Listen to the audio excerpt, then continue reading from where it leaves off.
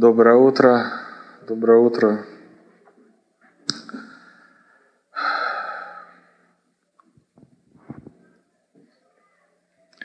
Знаете, что скажу вам? Просите с жажды, не переставайте просить жажду. Good to see you guys.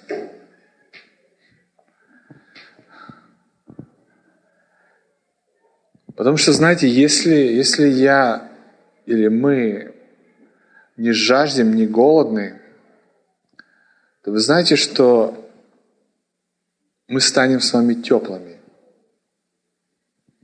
И вы знаете, есть такой враг под именем, как мы называем его, посредственность. Вы знаете, что такое посредственность? Это не то, не сё. Это не хорошее и не плохое. Это не черное и не белое. Это не теплое, не горячее, не холодное. И знаете, вот это, я так скажу, это, наверное, самое опасное состояние в жизни христианина — стать вот таким вот. И ты вроде бы все хорошо. Ты вроде бы пришел в церковь, да, сегодня. Ты вроде бы там не занимаешься ничем плохим. Ты вроде бы ведешь порядочный образ жизни. Но я так скажу, если ты почитаешь в Откровении даже, что Иисус говорил насчет этих людей, говорит, мне тошнит, говорит, я сейчас рыгать начну. Говорит, лучше будет даже холодным. Представь, Иисус выбирает даже, говорит, лучше, говорит, стань холодным. И то, говорит, я увижу, что ты хоть что-то делаешь от сердца. Понимаете, вот этот враг, я так скажу, под именем посредственность, как только ты чувствуешь, я так скажу, как только ты чувствуешь, что ты уже не горишь, я же говорю, и вот это самое опасное состояние. Другая крайность, когда ты упал, там, ушел от Бога в греху, там, в чем угодно завис. Но знаешь что? Вот это самое опасное состояние — быть и не там, и не там. И ты знаешь, что ты даже можешь вспомнить, как говорится, свою первую любовь, вспомнить, как ты горел, вспомнить даже, как ты вообще, даже когда начиналось поклонение, как ты себя вел. И не думай, это, наверное, я вырос, это, наверное, я уже все понял. Но если я так скажу, твое сердце не горит, когда идет поклонение, когда идет молитва, когда вообще люди говорят о Боге, ты знаешь, что ты можешь посидеть, и ты можешь увидеть, кто горит, а кто не горит. Ты даже можешь увидеть, кто там в политике горит сейчас. Как могут с огнем, аж с пеной на зубах что-то тебе доказывать. Поэтому же этот враг посредственность должен быть уничтожен, должен быть убит, потому что это хуже всего. Хуже всего быть вот таким не там и не там.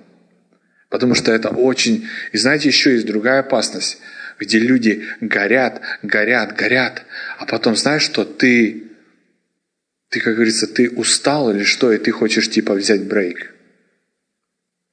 Ты знаешь, что отдыхать духовно — это, можно сказать, как самоубийство. Как только я, допустим, я устал, знаете, я устал, может быть, там, стремиться, я устал гореть. Знаете, и это все атаки врага. Не думайте, что это Бог тебе так, пойди отдохни. Физически отдыхать нужно. Понимаете? Я не за то. Я говорю духовно. Сколько, даже я, можно сказать, находясь в этом месте за 12 лет своих, знаете, сколько я видел людей, которые решили духовно отдохнуть? И вы знаете где? Они до сих пор отдыхают. Поэтому не вздумай, если тебе придет мысль по отношению к Богу, по отношению к огню, по отношению к жажде, по отношению к служению, я возьму, отдохну. Знаешь что? Ты эту мысль, именно мысль, вот именно, мы в прошлый раз говорили с вами о мыслях, вот именно вот эту мысль, ты должен ее просто брать и разрушать, и просто стаптывать, и чтобы она больше в голову не попадала. Физически, я говорю, надо отдыхать. Но духовно забудь, потому что люди, которые духовно отдыхают, запомни, дух, как мы называем? он крепкий. Плоть немощна, тело наше немощно. Поэтому не бойся, что твой дух, я устал духовно. Нет, ты, может быть, просто неправильно к вещам относишься. Может быть, ты, если, скажем, к примеру, я возьму, ты играешь или там ты проповедуешь, и ты можешь сказать, я устал. Знаешь что, ты просто должен поменять свой взгляд на это. Ты не должен, ты, может быть, ты это делаешь из-за, как говорится, из позиции раба. Мне нужно играть, мне нужно проповедовать. Сделай это, как будто ты начни, говорится, ты в присутствии Бога, ты это делаешь для Него. Сразу меняется. Из всех, как говорится, даже там 100 человек возьми вокруг себя, которых ты знаешь, у тебя есть шанс это делать. Поэтому будьте, я так скажу, опасны. Это опасность, посредственность. Давите этого врага. Это не то, не сё. И никогда не согласись с такой жизнью, что у тебя все в жизни должно быть вот так. Лишь бы как. Ты сын Бога, у Него есть план для тебя. У Него есть мечта для тебя. Ты не рожден вот так просто прожить, как говорится, лишь бы, как говорится, лишь бы как. Запомни, или черное, или белое, или горячее, или холодное. Поэтому всегда важно просто просить.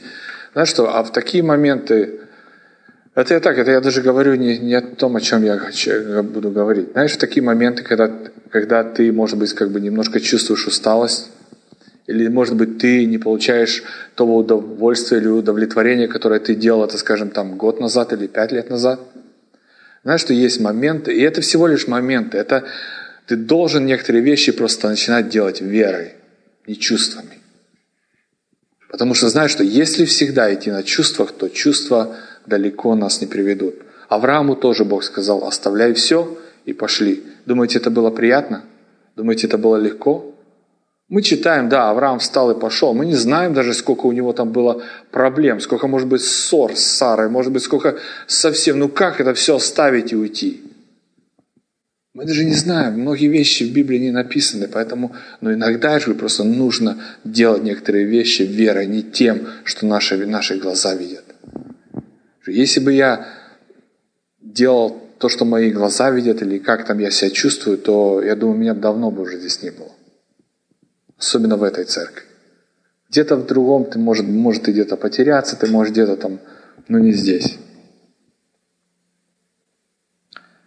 Потому что я верю, знаете, что даже эта церковь, знаете, что, как мне сказать это,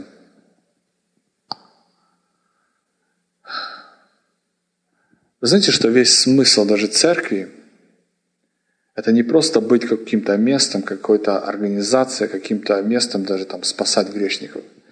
Вы знаете, что тело Христа — это движение. Это не просто церковь. Даже, знаете, пробуждение — это хорошо, пробуждение, мы молимся об этом, мы хотим это видеть, это нормально. Но вы знаете, что даже сама церковь — это движение должно быть. Вы знаете, что тело, оно движется, оно как бы ты не можешь, как говорится, просто давайте соберемся здесь и будем сделаем уставы, сделаем что мы сделаем порядок и будем делать. Но, знаете, я верю, что придет то время, когда церковь Иисуса Христа — это будет движение. Это не просто будет, там есть церковь такая, там есть такая.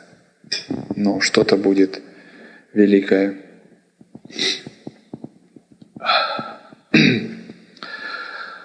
Хорошо. Тему говорить или не надо? Или вы уже что-то взяли для себя? Мне нравится поклонение. Знаете, я вам дам ключ такой, которым пытаюсь я пользоваться, когда не забываю. Хочешь, чтобы твое поклонение было, чтобы ты, когда, скажем, даже закончилась worship или закончилась молитва, чтобы ты чувствовал, что ты, говорится, you did it, или как бы you got it. Проси каждый раз Духа Святого, чтобы Он тебя вел в тронный зал. Знаете, почему многие люди не получают прорыв во время поклонения или молитвы?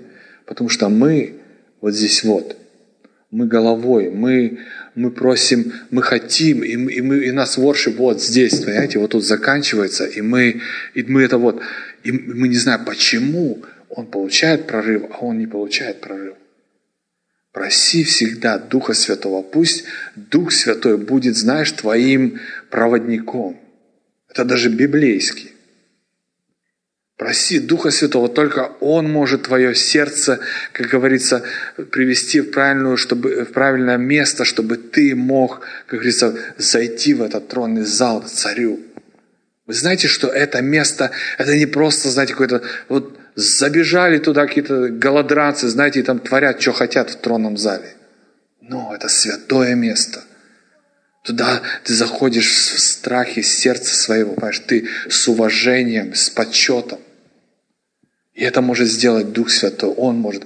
Я говорю, каждый раз, когда закрываешь глаза, скажи: Дух Святой, возьми его за руку, и пусть он тебя ведет туда. И ты увидишь, как даже все поменяется. Поменяется твоя молитва, поменяется твое поклонение. Твое поклонение не будет, знаешь, вот Господь, вот я тут так далеко от Тебя, ты так высоко от меня. Но Дух Святой – это Дух отцовства, Он берет тебя как сына, Он берет тебя, знаете, как ребенка и ведет к папе. Это все, что нам нужно, ребят. Все, что в мире сейчас происходит, вы думаете, это что? Чтобы, сделать что-то ужасное, что-то страшное. Но папа просто хочет, чтобы дети к нему вернулись. Все. Поэтому просите Духа Святого.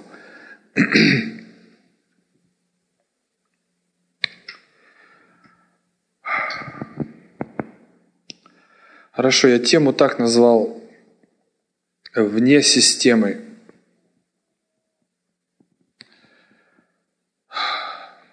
Знаете, наша цель как детей Бога, как христиан, это знать Бога.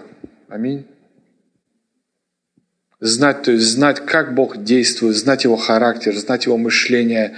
То есть это наша цель здесь на земле. Вы согласны с этим? И все, понимаешь, но ты можешь посмотреть, если вокруг меня столько происходит зла, даже если взять за последние, я не знаю, несколько лет, то есть столько зла, наверное, мы все увидели, что, может быть, некоторые поколения десятилетиями не видели. Столько лжи, столько обмана, столько манипуляций, столько просто зла, убийств, понимаете. Тут, я не знаю, даже если там кто следит за новостями, если ты там просто даже, знаешь, там не говоря уже там вникать, читать, ты просто, если ты вот глянешь, ты увидишь, что просто, одна тьма, одно зло. И ты можешь сказать: как мне, столько зла, сколько всего, как мне познавать Бога? Первое я вам скажу по отношению ко всему злу, ко всему, что происходит. Вы знаете, что мы, люди, мы смотрим на ситуации своими глазами. Мы не смотрим так, как смотрит Бог. Понимаете, мы смотрим, даже случилась какая-то трагедия, случился какой-то конфликт, и мы сразу же, как говорится, делаем мнение, основываясь на наш опыт, на наше воспитание, на наше окружение. То есть произошла ситуация, произошла проблема, и мы, как говорится, люди, смотрим на это все человеческими глазами.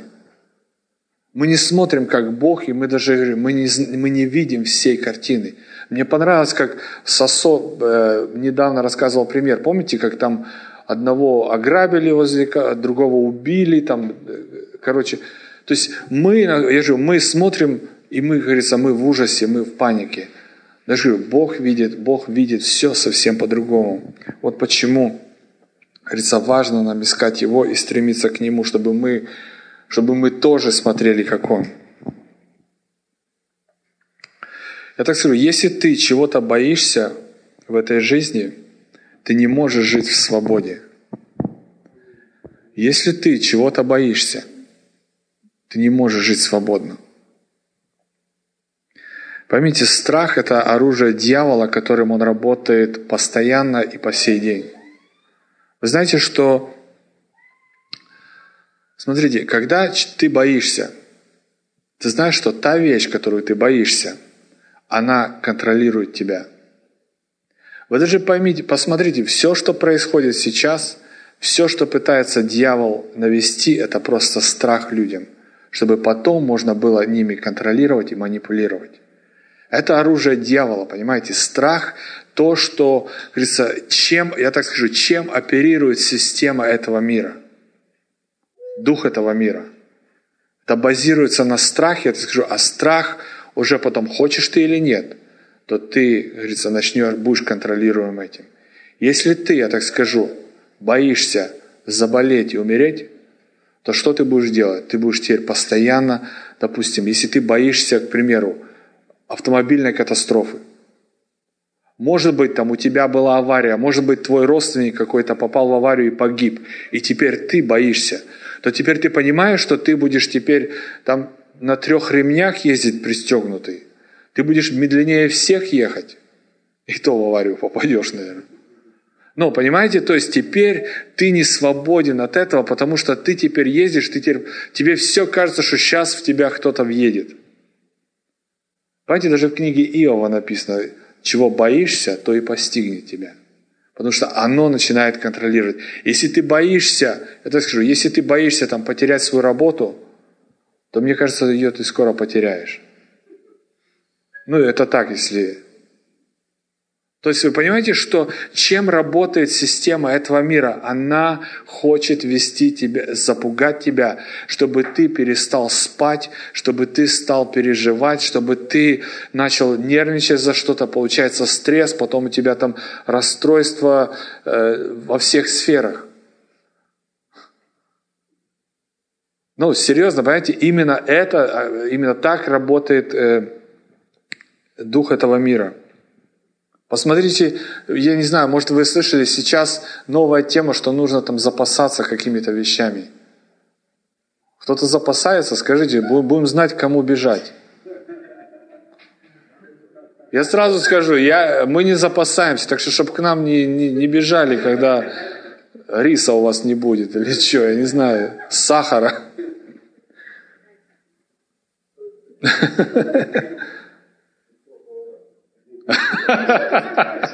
Еще с прошлого раза осталось.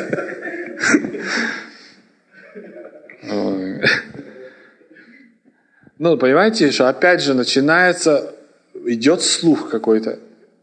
И все, ты начинаешь пугаться, ты начинаешь бежать там, покупать там эти ящики с патронами. Я не знаю, кто там с чего. Рулоны с бумагами, да. Ну, всех с прошлого раза, я думаю, вот так. Я думаю, хватает. Я же, и потом ты думаешь, почему я плохо сплю, почему... Ну, понимаете, может быть, мы немного смеемся, но это реальность. Я не знаю, если вы от этого свободны, то молодцы. Понимаете, может быть, в другой сфере ты переживаешь, другая какая-то вещь. И я так скажу, я говорю не то, что я тут хожу такой, знаете, весь свободный, весь спокойный. Хотя я пытаюсь. Но все равно мысли всякие, понимаешь, ты где-то что-то услышишь, где-то... Говорится, вот почему с этим нужно всегда воевать. Потому что если только ты поведешься, что-то начинает тебя контролировать.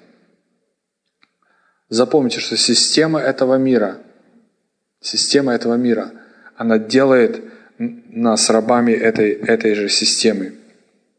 Смотрите, давайте прочитаем Исход 14. Это история, знаете, прообраз, как Бог забирает свой народ из, можно сказать, из системы этого мира, если так можно сказать. Исход 14 глава.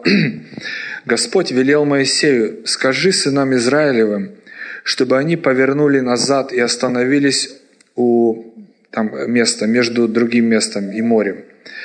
Разбейте там стан у берега моря. Пусть фараон думает, что сыны Израилевы заблудились, что пустыня преграждает им путь. Я сделаю так, что он, то есть фараон, упорствуя, погонится за вами. И вот тогда я восторжествую над фараоном и его войском. Узнают египтяне, кто такой Господь». Сыны Израилевы сделали, как повелел им Господь. Царю египетскому сообщили, что народ Израилев ушел. Тогда фараон и его вельможи вдруг передумали.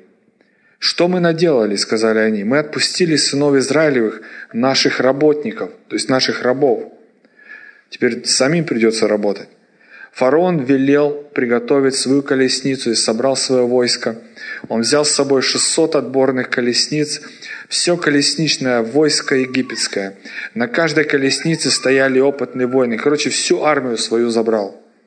И Господь сделал так, что фараон, царь египетский, упорствуя, погнался за сынами Израилевыми. А сыны Израилевы шли, ничего не опасаясь. Египтяне пустились за ними в погоню все конные колесницы фараона, все его всадники, все его войско, и настигли их на стоянке у моря. Фараон приближался, посмотрели сыны Израилевы и видят, египтяне гонятся за ними. В страхе, вот эти ударения, в страхе. Понимаете, они вышли из системы, но увидели, что за ними гонятся. Знаешь, что каждый раз, когда ты даже будешь отсоединяться от этой системы, за тобой всегда, как говорится, в погоню пошлют кого-то. Всегда, понимаешь, всегда придет какой-то дух, всегда придет что-то, что начнет тебя, как говорится, назад звать. Потому что, знаешь, каждый человек, когда ты отсоединяешься от этой системы, это, знаете, потеря, так скажу, в царстве дьявола.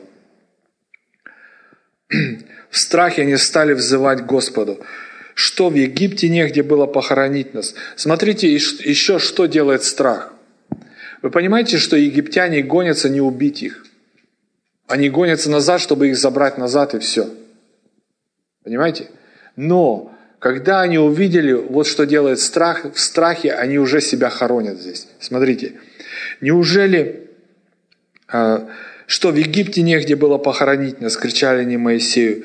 Ты привел нас сюда в пустыню, чтобы мы здесь погибли. Что ты наделал? Зачем увел нас с Египта? Говорили мы в тебе в Египте, оставь нас, пусть лучше мы будем рабами египтян. Уж лучше быть рабами египтян, чем погибнуть в пустыне. Понимаете, что делает страх? Насколько картину, как говорится, даже в 2 раза, даже такого нет. Их никто убивать не собирается. Но они уже себя убивают, можно сказать. Это я просто хочу показать, что делает дух страха в твоей жизни. Знаешь, что это иллюзия. Я тебе хочу сказать, когда ты начинаешь что-то бояться, я так скажу, it's not that bad. Даже если оно плохо. Оно не, понимаете, это всегда, я же, всегда дьявол все преувеличивает, всегда. Запомни, всегда, он не настолько сильный, он не настолько страшный. Ты, я так скажу, страшнее, чем дьявол по отношению самого себя. Ты себя можешь намного больше даже уничтожить, ранить, чем даже дьявол. Дьявол даже не коснется тебя, если ему не разрешено.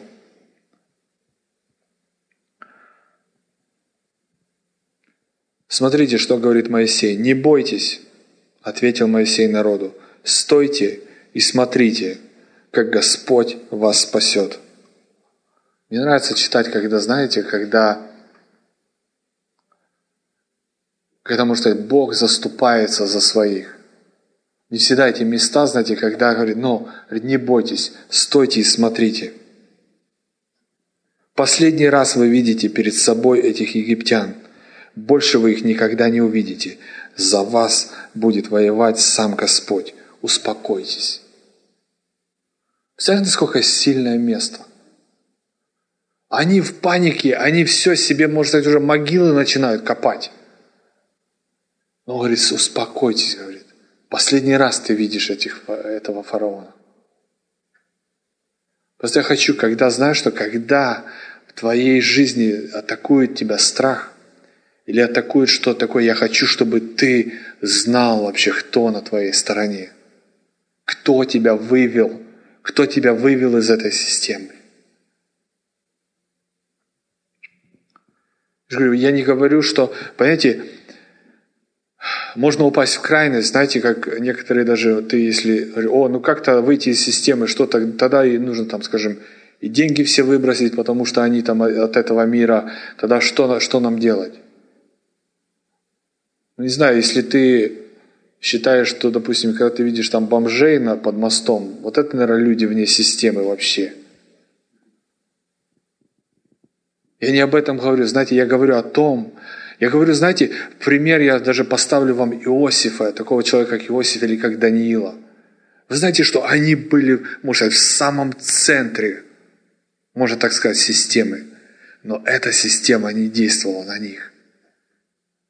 Вы знаете, в самом, как говорится, были, можно сказать, в том же месте, можно сказать, в том Белом доме они были. Но они были другие.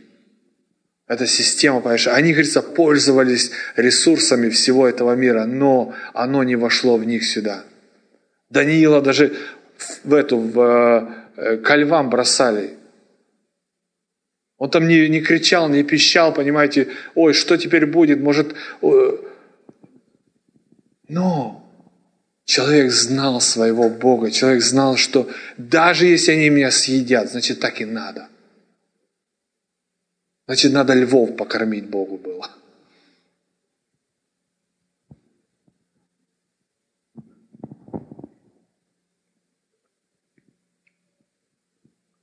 Мы, говорю, эта система не должна действовать. Говорю, как только ты чувствуешь вот этот страх, как только ты чувствуешь вот этот, знаете, есть anxiety, такое слово у американцев, я не знаю, как оно переводится по-русски.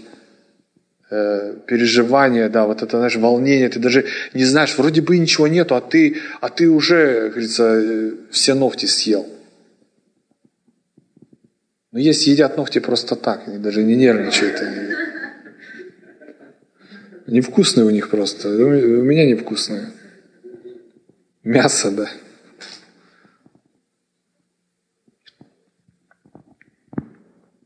Мы не должны быть зависимыми от нее. Смотрите, читаю вам еще одно место. Римлянам, 8 глава. Я прошу, чтобы сейчас просто Дух Святой, знаешь что, омыл тебя вот этим словом. Омыл меня этим словом. Я же, я стою здесь, я проповедую себе. Думаете, у меня нету волнения? Думаете, я не борюсь со страхом? Я бы не говорил бы, наверное, об этом, если бы, как говорится, не было. Некоторые вещи ты сам проходишь, ты сам учишься, и потом просто понимаешь, что зря всю неделю переживал, к примеру. Смотрите, Римлянам 8:14. Кем движет Дух Бога, те сыны Бога. Ты еще раз, кем движет Дух Бога? Понимаешь, кто тобой движет? Понимаешь, это не просто Дух Святой, не просто, как у тебя, знаете, вот когда мне стало плохо, я вот помолился, и пришел Дух Святой, и меня так погладил, спинку мне почесал, так, знаете, меня обнял, и мне стало легче. Но, понимаете, кем движет Дух Бога? То есть ты понимаешь, то есть я могу жить в этой системе, но движим Духом Бога. Понимаете, что движим, это не просто, я же не говорю, это не сидит просто и вот ждет, вот сейчас Дух Святой на меня коснется, вот сейчас, вот, наверное, вот сейчас, вот уже чувствую на кончиках пальчиков. Но движет Дух Бога. Вот почему даже откуда я говорю, Церковь Христа это не просто, это должно быть движение. Должно быть движение на этой земле. Это должно быть что-то, о чем не могут, что невозможно игнорировать. Всякие демонические движения пытаются там что-то, но у них ничего не получается. Но я верю и молюсь, что придет время, когда тело Иисуса Христа просто будет движимо на этой земле. Смотрите, кем движет Дух Бога? Те сыны Бога. Дух, который вы получили, это не дух рабства. Слушайте сюда. Это не дух рабства. Вы знаете, да, где дух Бога, там свобода. То есть, как только я понимаю, что что-то меня атакует, что-то начинает мне нагнетать какое-то мышление, какие-то проблемы, что-то, знаете, я не могу успокоиться. Вы понимаете, что это не дух Бога. Не дух рабства, смотрите, вынуждающий вас опять жить в страхе. Опять. То есть, значит, ты бы вроде не жил в страхе, но теперь, как говорится, опять жить в страхе. Вы понимаете, говорится, что делает Дух Бога? Те, кто движимый Богом. Нет, говорит, вы получили Духа, который сделал вас сынами Бога. Это Он побуждает вас взывать «Абба, Отец». Он сам с Духом нашим свидетельствует о том, что мы дети Бога. А если дети, то наследники, наследники Бога. Ты понимаешь, что ты и я, мы дети Бога? Не знаю, это так просто звучит, но это настолько, я не знаю, должно стать реальностью, не просто словами. Потому что, знаете, все знают, все слышат, что мы все дети Бога. Ты дитё Бога, все дети Бога, все аминь, аминь. Ну и что дальше? А как ты живешь? Знаешь, что тебя не определяет, что тебе даже сам Бог может сказать, да, скажем, Женя, ты мой сын. Но знаешь, что меня делает сыном? Моя жизнь, мои действия, то, что я делаю, как я живу, как я реагирую на ситуации, вот что делает меня сыном. Не то, что меня кто-то назвал сын. Да, мы все, как говорится, мы все дети. Но я говорю, есть разница, кто движим Духом Бога. Вот я хочу немного провести разделение, чтобы не было этой серости, понимаете, не было этой, знаете, ни то, ни сё. Вроде бы дети Бога, а посмотришь на жизнь, посмотришь на плоды, посмотришь на туда-сюда и подумаешь, что это такое? Есть сезоны, понимаю, когда мы проходим, когда Бог нас учит, но это не жизнь. Не жизнь. Посмотри на своих детей. Ты можешь даже, у кого есть дети, посмотреть, и ты можешь увидеть. Знаете, что если я, так скажу, вернусь чуть-чуть назад, если я считаю себя сыном Бога, то, по идее, во мне ДНК Бога. ДНК Бога. Вы знаете, я в своих детях вижу, и даже не вижу там, скажем, их привычки, вижу манеру поведения, и ты можешь видеть, это папа, это мама. А это вообще, не знаю, чудо какое-то. Дедушка, наверное, не знаю. Он сам.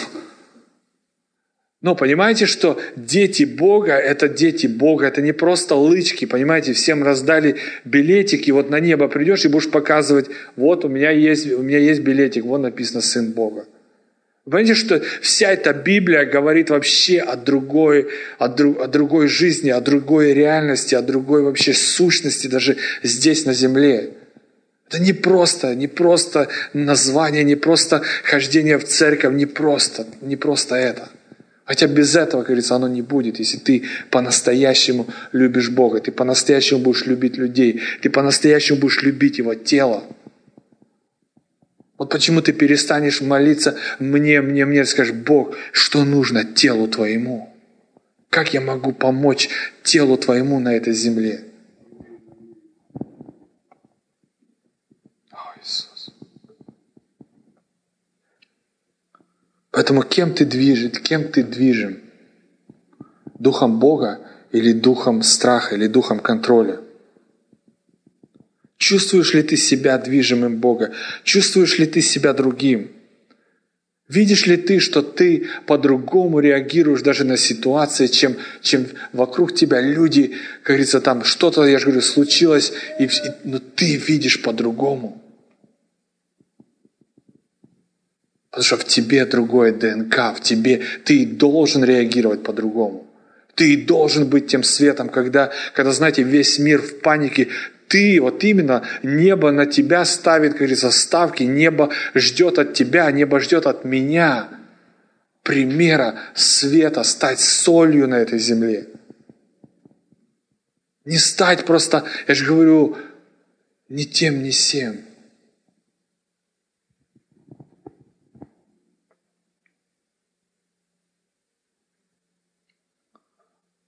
Вы знаете, место в любви нет страха.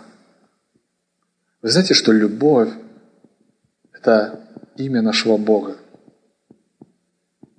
В любви написано нет страха. Знаете, куда нам всем надо? В Него.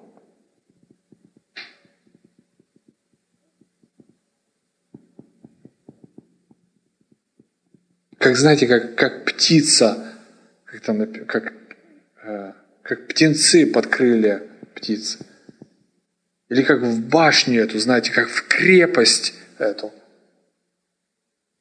И это все Он, это все Его имя. Должна быть разница, понимаете, должна быть... Мне даже интересно, когда бежали эти египтяне, я бы хотел бы увидеть реакцию даже там Иисуса Навина и Халева. Потому что про тех мы всем пишем, они лопаты достали и копают все могилы. Кто быстрее, может, закопается. Но мне было бы интересно увидеть тех двух ребят, какая у них была реакция. Наверное, наоборот, ножи бы уже точили бы там. Не те лопаты точат, чтобы копать, а эти мечи, наверное, бы точили. Ну и что, лучше умрем, но хоть умрем, как говорится, хоть пару египтянам головы срубим. Ну вот это движение, понимаете, вот это движение верующих, вот это церковь.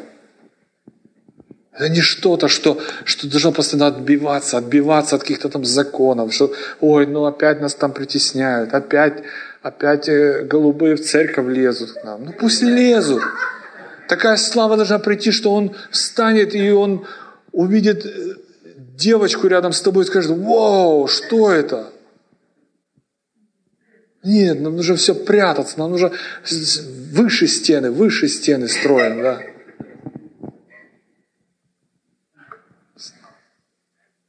Запомните же всегда, действия наши всегда говорят громче, чем слова. Я могу здесь, знаете, научиться, и, может быть, когда-то научусь вам красиво рассказывать, говорить вам то, что вы тут прямо слюнки у вас будут течь. Но если моя жизнь, если мои действия, как говорится, говорят о другом, то извините меня, понимаете, это религия, это чем я так скажу, даже пострадали многие дети верующих родителей, особенно те, которые были в позициях, были пастырями, были служителями, где они их видели, отсюда папа проповедует о Боге, о любви, а пришел домой, а там нам всем так дал, что у нас кровь там с носа идет. Или так с мамой себя ведет, так разговаривает, так унижает, так обижает. А тут, видите ли, учит, сочитывает молодую пару, как надо. Вот где религия, вот где потом дети. Знаете что? Они попадают в конфуз, они не понимают, что это происходит. Подожди, так Бог это или не Бог?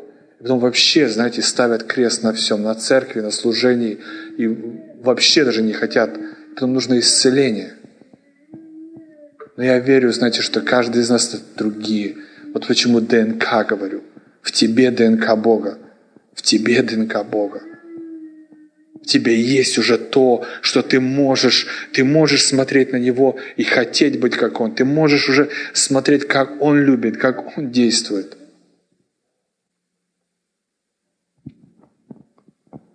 Запомни, как ты относишься к Богу, так и Он относится к тебе.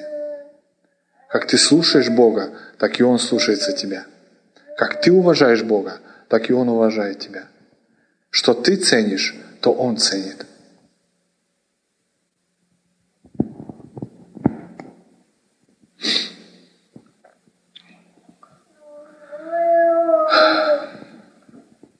Хорошо, сейчас закончу уже. Младенцы вас запили уже. Я прочитаю вам еще один псалом на засыпку и все. Можно уже нам музыку в студию, пожалуйста?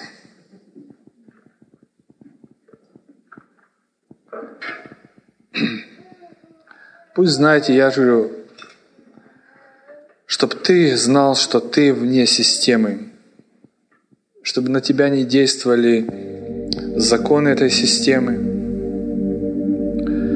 Жить мы здесь будем, ходить мы здесь будем, ногами будем пачкаться, ошибаться будем, сердце будет ёкать. Но вся моя суть этой темы, чтобы ты знал, что ты дитё Бога,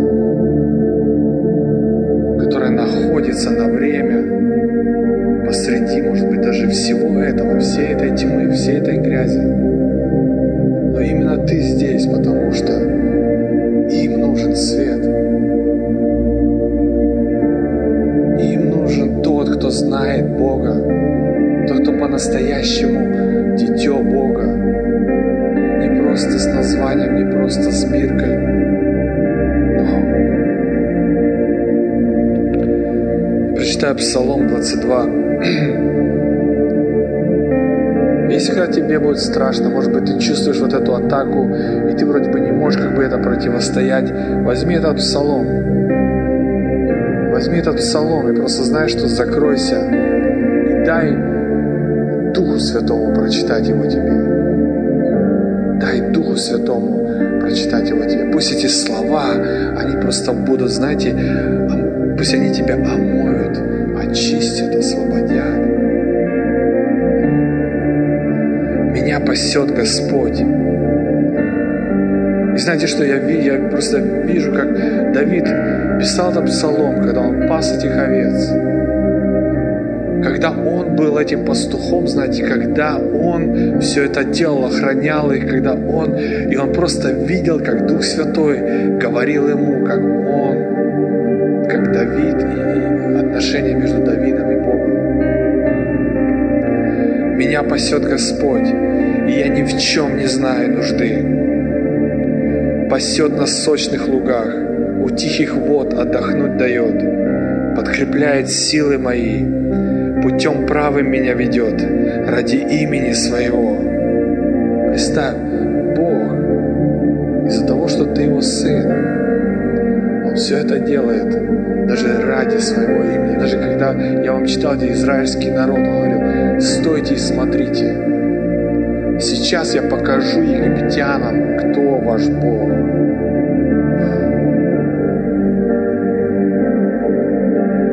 Даже если по долине смертной тени пойду, мне не страшно, ведь ты со мной. Посох, палка пастушья в твоей руке, и потому я спокоен. У моих врагов на виду накрываешь ты стол для меня.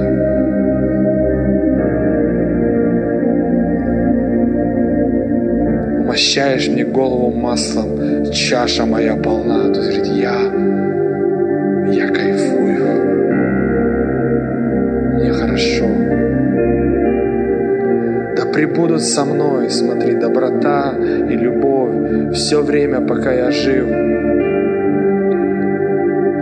И он отвечает: если ты хочешь, чтобы была с тобой постоянно доброта и любовь, он пишет: и в доме Господнем я поселюсь на многие дни. В присутствии Бога, к Нему. Это все, что тебе нужно. Это жизнь наша. Это не просто момент, когда, знаете, когда мне страшно, и я побежал к папе. Но постоянно. Вот почему отношения с Богом это не просто, я же говорю, это не просто сегодня есть, завтра нету. Это жизнь. Жизнь.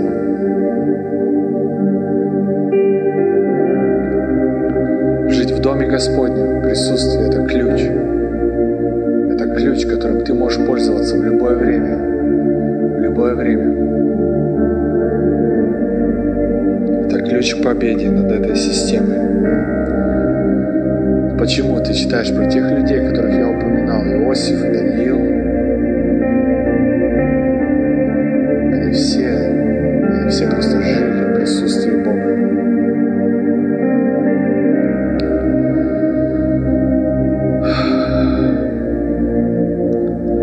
Давайте мы помолимся. Отец, спасибо Тебе. Спасибо Тебе, Иисус,